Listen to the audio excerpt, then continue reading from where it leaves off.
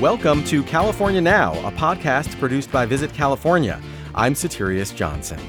This episode is all about California's stars, Michelin stars to be exact. We'll visit 3 of the state's most acclaimed restaurants, starting with the North Coast's Harbor House Inn.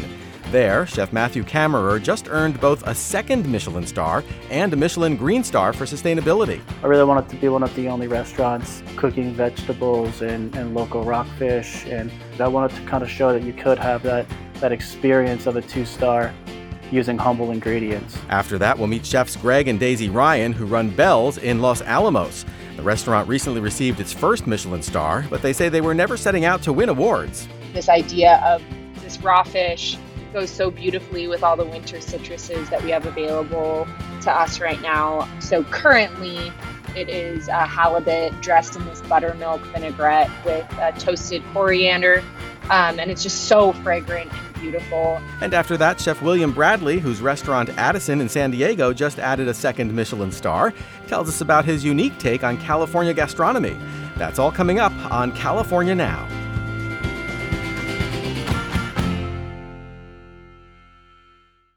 You'd be hard-pressed to find a chef who takes the intersection of gastronomy and sustainability more seriously than my next guest, and he has the credentials to back it up. Matthew Kammerer is executive chef at the Harbor House Inn, located in the cliffside town of Elk, California, about 3 hours up the coast from San Francisco. The restaurant was recently awarded a second Michelin star and a Michelin Green Star, celebrating sustainability.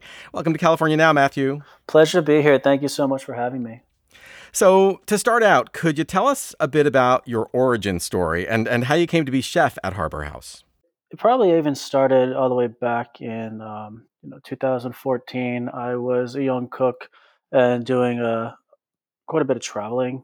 I left New England after a couple of years up there and decided I wanted to travel, but also had quite a bit of focus on certain styles of restaurants I wanted to work at. So first one was I wanted to get more in touch with vegetable side of fine dining.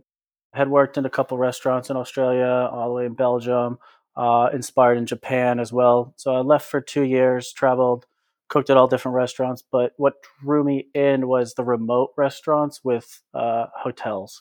So I knew down the line, whenever it was time for me to do this on my own, I was going to have a small hotel, somewhere remote, beautiful, near the ocean where I can grow food. Elk was actually my number one choice the whole time. So it sounds like you traveled the world and then you decided Elk was the place you wanted to be. What is so great about the community there? Yeah, I mean, we don't have phone service. Wi-Fi is spotty if it's foggy, and I think there's a huge attractiveness to that in the world we live in today, where if I go to the city, my phone is constantly vibrating. I'm not able to immerse myself, where here we probably have the most beautiful coastline on the West Coast, and you get to enjoy it because guess what? No one's calling you. Yeah, it sounds gorgeous. So let's talk about Michelin stars. You got your first in 2019, just a year after Harbor House Inn's reopening. Were you surprised Michelin made it up to Elk so quickly? Yeah, because when I left San Francisco, I was, that was one part of my cooking career that was always around. It's Michelin, it's these inspectors, and it's kind of daunting in a way. And then not even a year later, they announced that they are going the full scope of California. So it was kind of exciting. And once that happened, you realize the value and the influence that this little small red book has on your business as far as visibility. Yeah, and now you've added a second star. What do you think that success owes to? I really sticking to our roots, where I wanted to continue to cook our style of food. I really wanted to be one of the only restaurants, if not the only restaurant, with 2 stars cooking vegetables and local rockfish and species that are not imported. I wanted to kind of show that you could have that experience of a 2-star using humble ingredients. So, and you've also added a Michelin Green Star, celebrating sustainable gastronomy. What does that particular honor mean to you? Vegetables, that part of a menu have always been super important to me. So the fact that we continued to stick to our guns, and we want to have a lot of vegetables in our tasting menu. We want to put a huge focus on them. We want to serve you things that you haven't had before, like lace lichen, treat it like noodles. Hmm. Sticking to what's important to us and only sourcing what's around here kind of forces you into being sustainable. It's an honor to carry that green star as well as 2 stars. So exactly how sustainable is your operation? I think a major factor that we have to our benefit is we start completely from scratch every day. So you're not wrapping things and holding it for the next day. If you really start to ask, it goes back to those questions of why and how. Mm-hmm. If you're going to use something in 15 minutes, you don't need to wrap it 10 times in plastic wrap. You can Right. put a little damp paper towel on there. It goes in the compost after. And, you kind of just have to say, all right, I understand this is how you're taught to operate, but you have to rethink. You have to think again. And it actually does a lot of the work for you when you start answering those questions. So, we don't use the deli containers that most restaurants use. They don't last long. We do use plastic containers, but they are thicker plastic, airtight containers. We don't stick them through the dishwasher. We hand wash them all. I've had the same ones for 4 years now, when the deli containers you go through in a month or something like that. So there's all these different little tricks and tools you can use to, okay, you can't get rid of plastic completely, but you can change the way you operate with it and your systems that go into not just utilizing it for food, but also cleaning it. And you're going to get something that lasts a lot longer. Right. And that's something that a lot of people don't think about when they think about sustainability. They're thinking maybe more about, the production and the harvesting of the ingredients and things like that. But you're actually rethinking core practices that are going on in your kitchen. Exactly. I think that the food is the easy part, to be honest, because there's an abundance around here. But so much that goes into a restaurant that it doesn't end up on a plate is the really unsustainable part. Luckily, we're a tasting menu focused restaurant, but we have a breakfast and we have a lunch and we have in-room dining. So, if we get a product in, the entire thing is going to go somewhere. And we really do our best to find a home for everything. So that's also minimizing waste. Right, right. Now, switching gears to the food, I know there's a cove right below your restaurant. Do you forage there?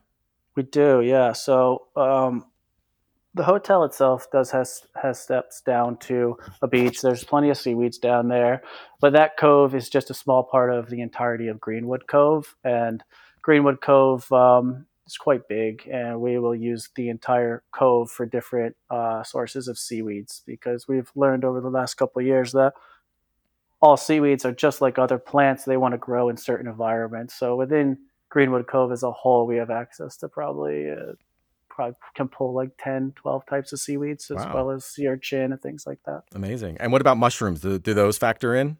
Yeah, so the seaweed season is, spring to, late July, and then we have a little bit of gap here. Then once the rains come, we leave the tide pools and move into the forest. So we had an incredible year this year, actually, with mushrooms, because we got so much early rain that really saturated the forest. And we're still pulling mushrooms now, but the season in October, November, December is pretty amazing. Yeah, I can imagine. And you've also recently added a farm where a lot of your ingredients come from, right? So what can you tell us about the farm? Like, how close is it? How big? What do you grow? Things like that. Yeah, of course. So the farm is about 25 minutes south. It's 320 acres, so more of a ranch. Mm-hmm. On the south parcel, we have 18, 20 head of cattle. Huh. They went in about a year ago. They're belted Galloway, so your Oreo-looking cows that do really well here on the coast.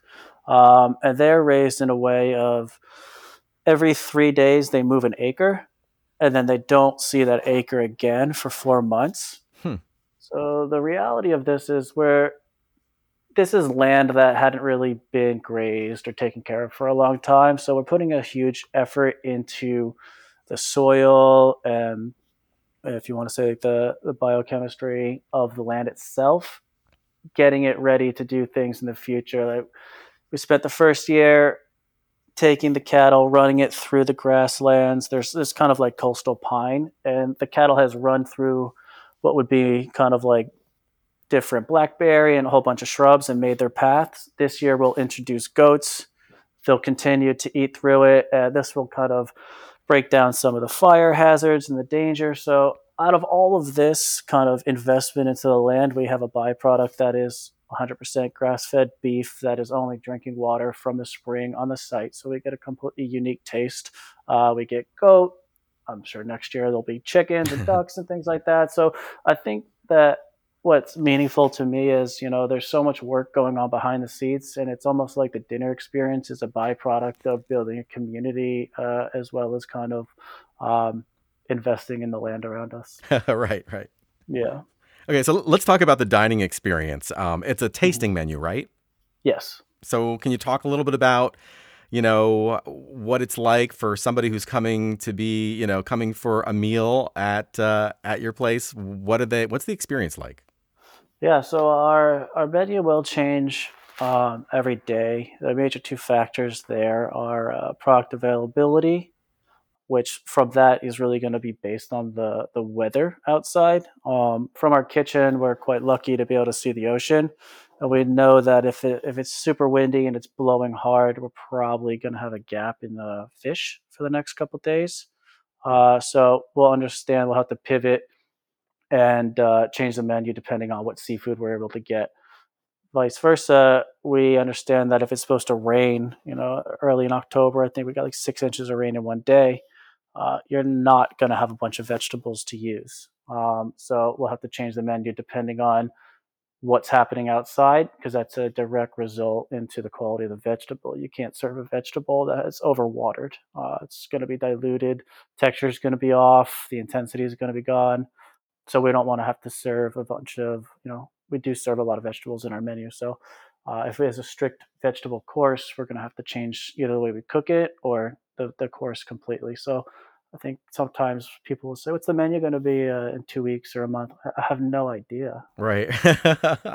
So when people talk about like local, fresh, and sustainable, it doesn't get any fresher than what you're doing. I mean, you're literally looking out the window. You're saying, okay, I can't just like stick my hand into the freezer and pull out some fish, because you're actually getting the fish day of, right? Yeah, the cooks live all up and down the coast. So they're up in all the way up to Fort Bragg, down to Point Arena. So that Fort Bragg's about 30 minutes north.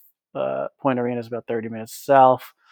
Some cooks live in Philo, which is about 25 minutes east. So they're able to stop at farms or pick up eggs or at the harbor. So we don't have necessarily like a fish purveyor. We will usually go to the harbor to pick up the fish at the site. So it's pretty common. I mean, there is one gentleman that we just started working with. Well, he will drop it off directly from the harbor, which is nice.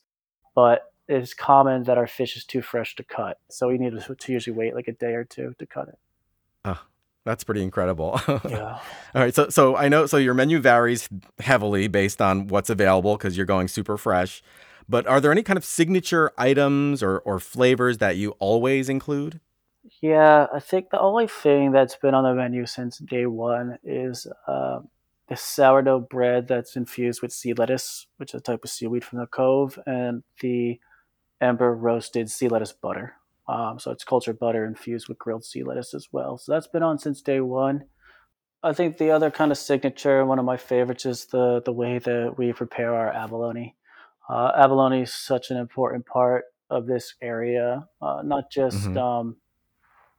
in the last, if you want to call it the last 50, 60 years for people that lived here diving for abalone, but even, the Native Americans prior that lived in this area for, thousands of years would collect abalone for, to survive on and to have. So abalone has been a staple of this area for a long time. And so then when we serve it, we wrap it in kombu, roast it in the oven, and it's really, really soft. The texture is a lot softer than other abalone that you're going to get. And I think that's one of the other things that's been on the menu. The set will change, but that style of cooking the abalone has been on for a couple of years now, and I don't think I'll change that. So those are, if I had to have two signatures, probably those two. Seaweed ice cream has been around for a while, but I've taken tasting menu as of recently. Yeah, no, well, they both sound incredible. Now, before I let you go, can we also talk a little bit about stays at the Harbor House Inn? I mean, what's it like, to spend a night or two there? So we're fortunate to have probably one of, if not the most beautiful backyard of any hotel in California or the West Coast. We have private beach access. There's only 11 rooms, so it's super small, secluded. We want it to feel like it's your house while you're there. The idea of our style of service is you don't want to know anyone is there until you need something. There's a Right. library where you can sit and read. There's a fireplace. There's Adirondack chairs all over the property. You can go on the beach. There's a couple little hidden hideouts. You know, you're there to escape, and it's not. There's no TVs in the room. That was my first thing. Is like, no, people are here to experience this place, disconnect. You can watch TV anywhere else. So it is kind of all tied in with the same ethos. Yeah, yeah. So it sounds like it sounds like the perfect place if you want to kind of disconnect from the world for a few days, just to get away from it all. Yeah, exactly. Just disconnect. Every day is different with the sights that you see. The ocean's doing different things. The fog rolls in, or you get an amazing sunset. The wind will kind of play with the colors of the water. So it's like it's a super rare place. You need to be present while you're here. Or you don't need to, but I hope that you would want to be. So that is the goal: is to just kind of show off what elk is at the same time of being able to have a super unique and thought about culinary and wine experience. Put a ton of effort into our wine program as well. There's no reason to eat anywhere else. We're going to take care of you while you're there. Absolutely. Well, Matthew, this has been really great. Thank you so much for joining us on California Now. Thank you so much. Matthew Kammerer is executive chef at the Harbor House Inn in Elk, California. They're online at theharborhouseinn.com. As always, we'll have links to all the places we talked about on today's episode and a lot more on our website, visitcalifornia.com/podcast. This is California Now.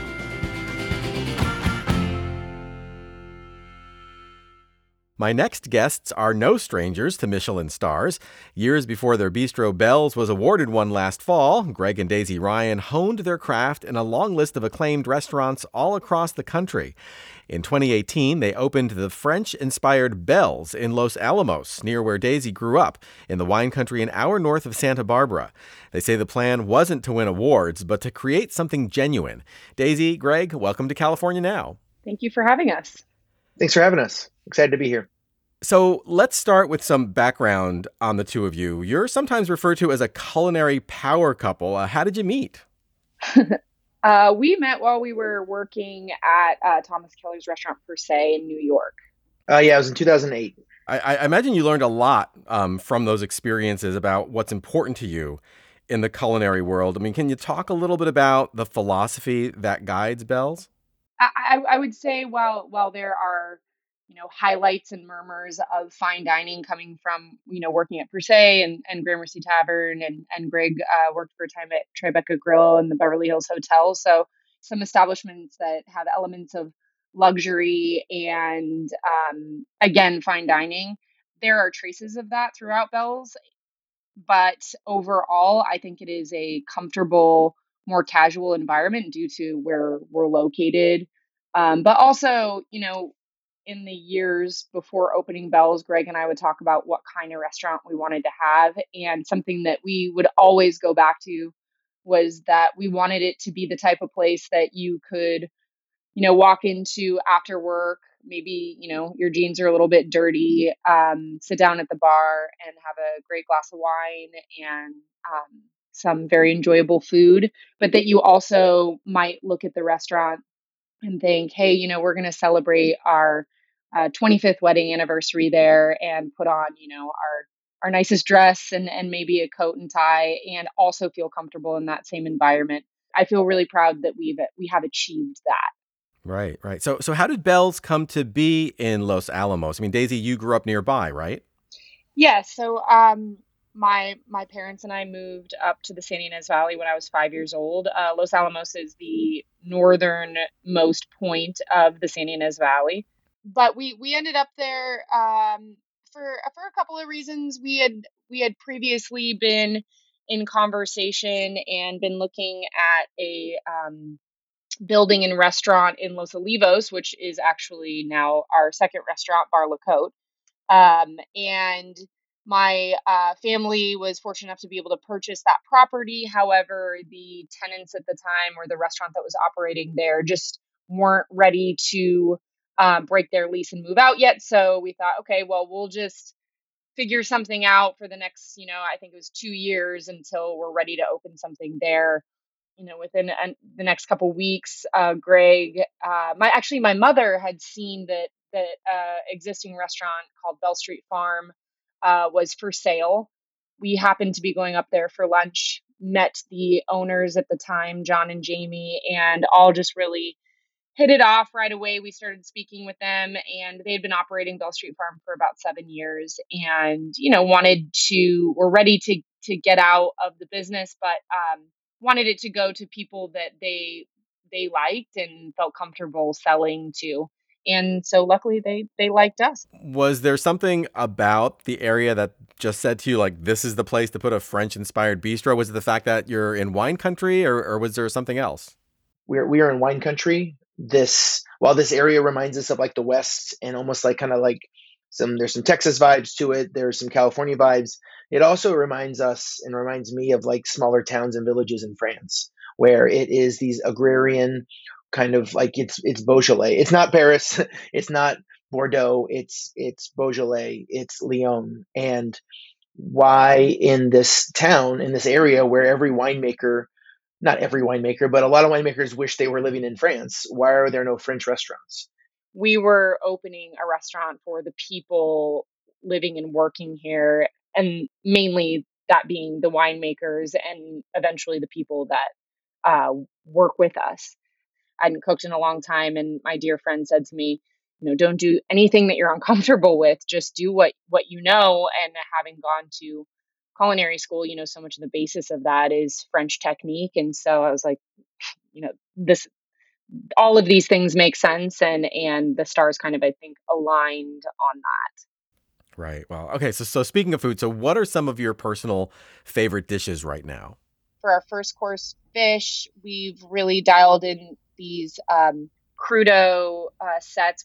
Right now we're using local halibut that Stephanie catches for us or brings to us, and we kind of have this I don't want to say formula, because formula sounds so like staunch, but just this idea of this raw fish goes so beautifully with all the winter citruses that we have available to us right now. And so currently it is a halibut dressed in this buttermilk vinaigrette with toasted coriander.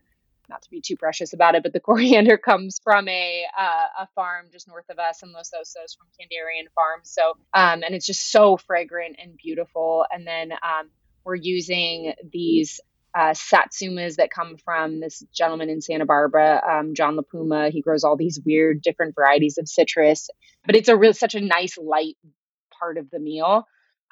And then we're actually doing a kind of in contrast to that, also a beef heart tartare that Steve, who is my executive sous chef, it was his idea. He's like, hey, I really want to do a beef heart tartare. And at first I was kind of like, oh, I don't know. Are people going to want to eat that? And it's amazing how well it sells. And we do it with this little quail egg and these beautiful chicory, like rose chicory. They're these baby pink, bitter green lettuces. And it's really cool. And I can't believe how many people order it. Right. So for somebody who's maybe considering that beef heart tartare and they're just not sure, they're on the fence, I mean, how would you describe it to them to help them make a decision? It tastes like beef. It doesn't really taste any different. So you get a little bit of like that irony flavor. It's more a texture. So it has like a nice chew to it. And it's dressed with this violet mustard, which is a French product that we get. Well, it's interesting that a lot of people order it. I mean, that's really cool. Greg, what are some of your favorite dishes? Yeah, I would say, kind of to speak about the hot topic right now, beef heart, is that almost in the same way as the sea urchin, I want to believe that guests have a certain amount of confidence and faith in what we're putting on the plate. And the same way that it seems so we've normalized it for ourselves in such a way, but that 95% of every guest who sits down will have a tongue of uni, and that maybe only half of them have ever had uni before. And maybe that's a bit hyperbolic, but this idea that we are hopefully showcasing an item that someone maybe has never had before, and that by the time maybe they've come in the past, they know that we aren't going to put something on the plate that we aren't proud of. And so Yeah, if I don't think we would have served beef heart even a year ago. I don't think in a way, certain way, you have to have like the confidence to do it. yeah, and Right. the consumer and the guest needs to have it as well. It's like if I'm going to have beef heart, I'm going to have it here. Right. and Right. and that is something that is a testament to the kitchen, and the same idea as we get literally, or in our opinion, the best uni that you can get. And we always joke that it ruin if someone's like, I've never had uni before, it's like, well, you're going to have it here, and it's going to ruin you really for anywhere else, because you just are not going to get it where it is brought in the shell the night before and we fabricate it right before service, and it just is the best. It's just such an amazing spotlight of that product. What I'm enjoying right now is really everything on the pastry side. We were very fortunate in kind of during this last year and a half to grow quite a bit in our staffing. It allowed us to bring on our pastry chef and our baker, Rusty, and she has what once was a kind of a hodgepodge bad news bears version at times of our pastry department, which was Daisy did one, Steve did one, Rochelle did, like, everyone just kind of tried to like trade and figure out. We tried to keep desserts simple, not to say they aren't still. It just has allowed everyone to be able to show their strengths a little bit, and everything from our ice cream right now is a fennel ice cream with blood orange and olive oil. We usually try and offer a cheese. So right now we are using Stepladder Creamery with some kind of local honey and bee pollen, and this kind of sesame cookie with a dark chocolate ganache and creme fraiche chantilly and a little bit of Mm. like a milk jam, and just the what Rusty has allowed us to do just in general to try and start to balance out that menu, because savory is always such the major focus in terms of expected value and all those things, that we've been able to have somebody come in and really just step up what we do in total, which has been really amazing. Yeah, that sounds delicious. Are there any, what are some big crowd pleasers? Maybe one or two dishes that people always come in and ask for? So the Fries. state fries, people love our fries. I mean, at dinner, the steak au poivre, because it is, again, it's always on our menu. That is something that never changes. We find that it's kind of a nod to the origins of the restaurant, and that it is a classic French bistro dish. And also, it's nice to have a dish on the menu that is recognizable and comfortable, maybe for people who aren't as adventurous. But also, I always have enjoyed going back to places I love and being able to get something that you crave. Hmm. You're like, oh man, I had this once and I want to get it again. But also that there are things that are different. So it just kind of meets both expectations of the restaurant. And Steve just makes a really incredible au poivre sauce. But and then at lunch, it's a gathering of all the things we do at lunch, and lunch really meets that as well. Is that the egg salad sandwich, the escargot, the tartare? It's just I like, and I think our guests enjoy being able to come back and get certain items consistently. So, you received a Michelin star. Congratulations. In some ways, it's kind of the same thing as like a film director winning an Academy Award. What does it mean to you guys on a personal level?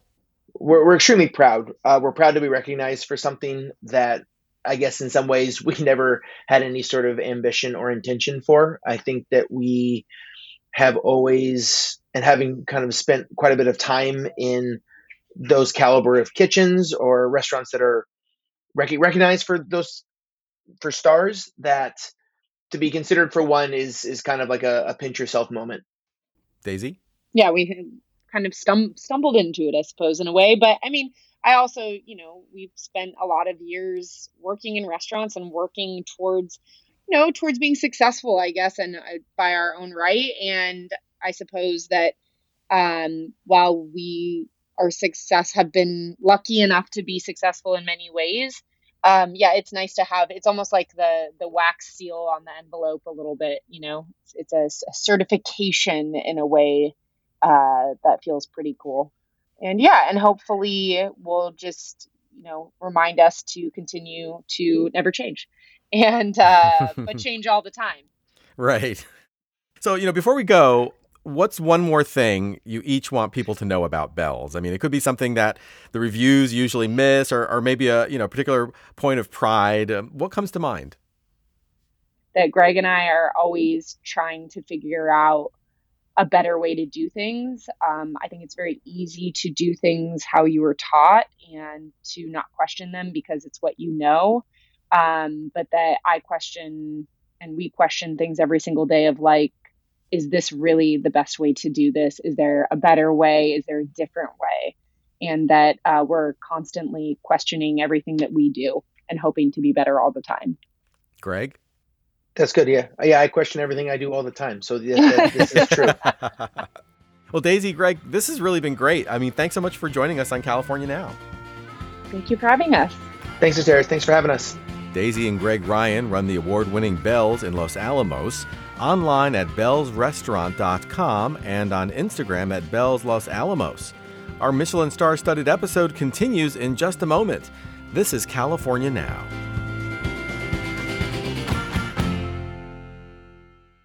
In 2019, when Michelin expanded its California coverage beyond San Francisco, only one restaurant in San Diego County earned a star. That restaurant is Addison, located in Del Mar. 2 years later, Michelin released a new guide and updated its star designations, and Addison received a second star. Today, we're thrilled and honored to talk to the driving force behind Addison, Chef William Bradley. We're going to explore his unique take on fine dining and something he likes to call California gastronomy. Welcome to California Now, William. Hey, thanks for having us. Yeah. So a second star, congratulations. Is the second star as special as the first? Yes, absolutely. I mean, getting the first star and just having the Michelin Guide come to San Diego was something that I thought would never happen. And then when it did, the level of excitement was just like just opening the restaurant for the first time. So receiving the first star was just great.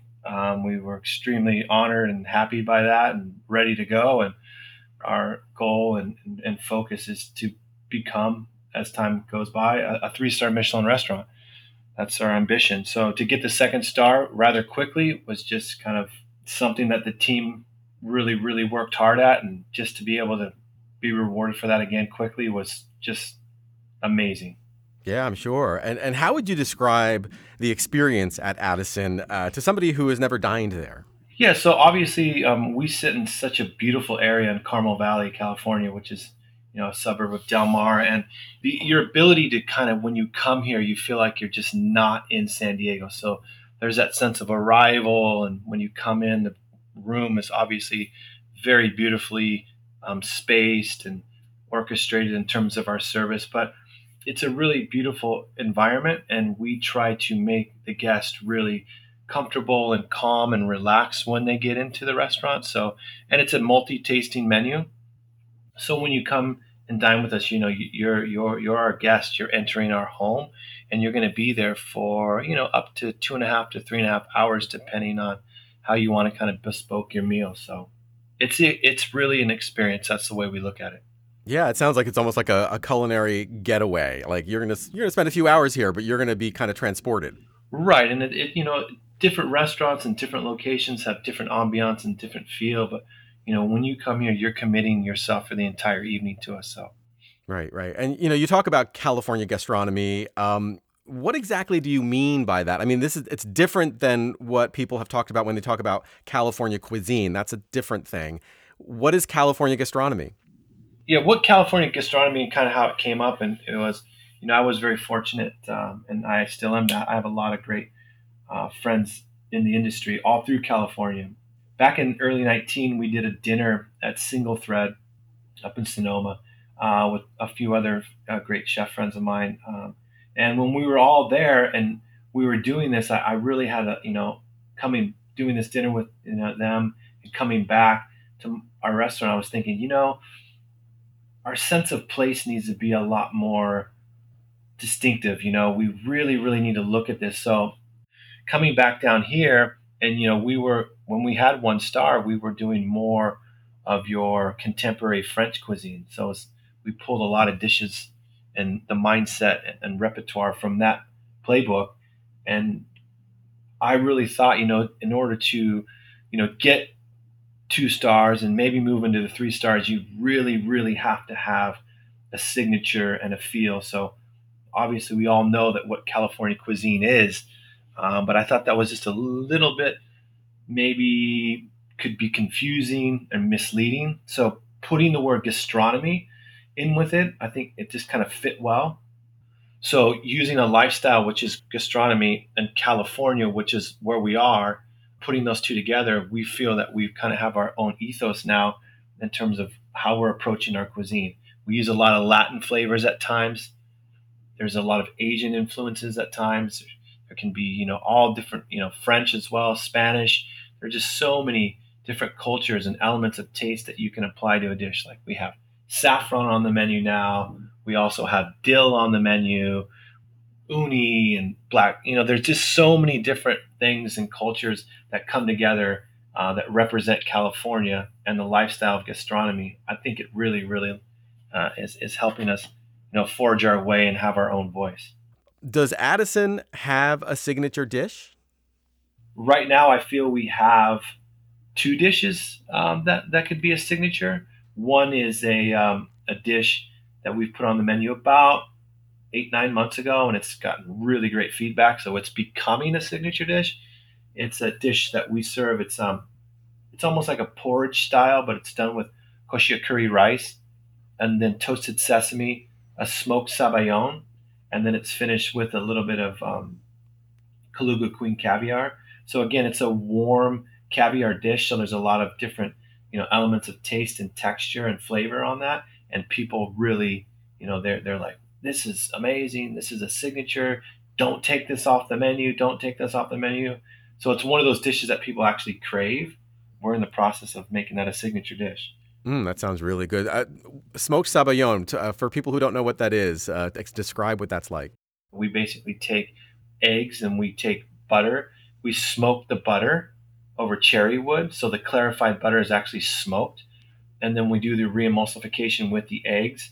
We're just drizzling in that smoked butter. And then we finish it with a little bit of smoked soy sauce. So it has a savory application, but still the same mouthfeel. Usually sabayons like that are usually sweet based with sugar. We just omit the sugar and add the sodium element with the smoked soy sauce. Wow, that sounds really amazing. What's the other signature dish? We're doing a shamushi, and it's served with celtuce, broccoli, and bok choy. And then on the top, we're putting a little bit of the buffon uni from Japan. So it's one of those dishes where you have that salinity from the broccoli and the textures from the celtuce and all those kind of lively California elements that blend really well with the custard, and then that Japanese uni that's on top, which is obviously everyone's. If you're not familiar, it's a must because it's such a luxurious, sweet, beautiful flavor that's so rare, and it's something to be enjoyed. And these are dishes that you basically have, you've created these recipes yourself, and they're really almost kind of, you can only get them at your restaurant. Yeah, and that's the whole, again, going back to, having a 2 and 3 star restaurant. I mean, that's the focus, and you can look around the world. These chefs have their signatures, and we really, really focus in on what we do well and cook to our strengths and create these dishes that are unique. Because when you come to Addison, touch upon what we said in the beginning, part of the ambiance and everything is you're getting an experience that you can't get anywhere else. So what I mean by that is you're also getting dishes that you don't see anywhere else, and that gives you a real sense of place. Are there certain ingredients or flavors that are always on your menu? Yeah, I mean, we try to always, balance it. I mean, my cuisine, I like it to be very light, and have like a real feminine touch, high acid. Elements of umami in certain dishes are very important for taste balance. A little bit of spice here and there. Obviously, vegetables, herbs, things like that that are very, very, help, don't give you palate fatigue, I think are always there. But, that's important to kind of have what's available in the peak season and put it on the plate, and hopefully it's special. Yeah. So I was hoping that you could take us through kind of like what the Addison experience is like. I say I have a reservation for Saturday night at 7. It's a special occasion. What should I expect? Special occasions, we get a hold of you ahead of time just to ensure if there's any allergies or restrictions health wise for the menu, because our menu and the experience of an evening at Addison is really based on the elements of surprise. So you won't know the menu ahead of time, which is great because that again that plays into the element of surprise. If you come in, you're sat. Obviously the captain, the sommelier team will greet the table, kind of get you settled in for the evening, go over some of the what we call housekeeping notes. Obviously, with the COVID scenario, we have to do some of those. And then it's really about bespoking. If you want to do a wine pairing, or you want to maybe look at the wine list and have a cocktail or things like that. Champagne, obviously, is a big thing with us. We have a champagne trolley that will come over. You can pick from many different varieties of champagne, and then that kind of gets you ready for the evening. And then the menu itself, like we talked about, really reflects California gastronomy. So we look at our menu as what we call it a bookend. So you'll get a prelude in the beginning, which is an array of small little snacks that are really driven by texture and acidic flavors, which will kind of help set the palate. I mean, it's a spin off to the traditional amuse-bouche that the French would serve to kind of set the palate. And then you would move into your tasting menu. And again, that'd be the element of surprise. We'd start off obviously on a colder composed dish, which is more higher in acid. Could be raw fish dish that is put together. Could be vegetable driven. It really depends on the time of year. And then you'll move into fish course, shellfish courses, and then into a squab dish, and then you can finish with an A5 Wagyu as well. And then at the end, we do kind of the same thing we did in the beginning. We as the dessert, it's like the grand finale, or the fireworks show where it's multiple little bites brought together. So it'd be the dessert and multiple bites. So it's very similar to the beginning. So you end just like you began, and it's kind of a play on, I think, the French Laundry and Chef Keller at one time. He was the one that kind of started that. A lot of desserts at one time, and it's kind of like a play on that as well. So it's a lot of fun. That you have all these little bites in front of you with the desserts, and it kind of resets the evening for you. So it's pretty amazing. So, basically once I'm there, other than maybe, choosing what I want to drink and maybe relaying any dietary restrictions, I'm basically, done making hard decisions. I can just sit back and take it as it comes. Exactly. And that's that element of surprise that people really enjoy, crave, and they find it's such a part of the experience that's so fun because, you're kind of anticipating, wow, you're discussing the dish, and I wonder what the next dish is going to be. And, then the wine pairing comes down and they start talking about the wine, and, people maybe think, well, it could be this or that, or it's a lot of fun to see people, engage. And again, like you say, relaxed. And we remove all those choices for you. And so you can really just, take a step away from everything and enjoy yourself here. I mean, you're basically curating an experience. That's what people are coming to you for. Absolutely, yeah. It's something that we've been doing for a long time, and obviously it's great now with the recognition from Michelin that it's really helped us in terms of notoriety. The Michelin Guide obviously makes a huge impact to your global audience, and it's been great to see so many people that would probably never come down to San Diego to experience Addison do know, they come down now, and it's been great to see such a change and everything. It's been great. Very, very, very fortunate for that. In addition to your local regulars, do you get a sense that a lot of visitors, to the San Diego area come to your restaurant? Yes, we do. We get a lot of people from, Los Angeles, San Francisco, Newport, Orange County. We see people coming from all over the state and all over the country. And, as the pandemic, obviously is changing and hopefully getting a lot better than where we were, a while. There'll be a lot more travel as well, but we've seen people from around the world come here. So it's great. Well, William, this has really been great. Thank you so much for joining us on California Now. Thanks for helping us capture what we do at Addison. We really appreciate that. Absolutely. Chef William Bradley runs the 2-star Addison in San Diego County, online at addisondelmar.com. This is California Now. If you're still hungry for more about the many, many places to find spectacular food and fun in the Golden State, you should check out the latest California Visitor's Guide. It's a beautiful planning tool for the next time you hit the road here. You can order your free 2022 California Visitor's Guide online at visitcalifornia.com/CVG. Again, that's visitcalifornia.com/CVG.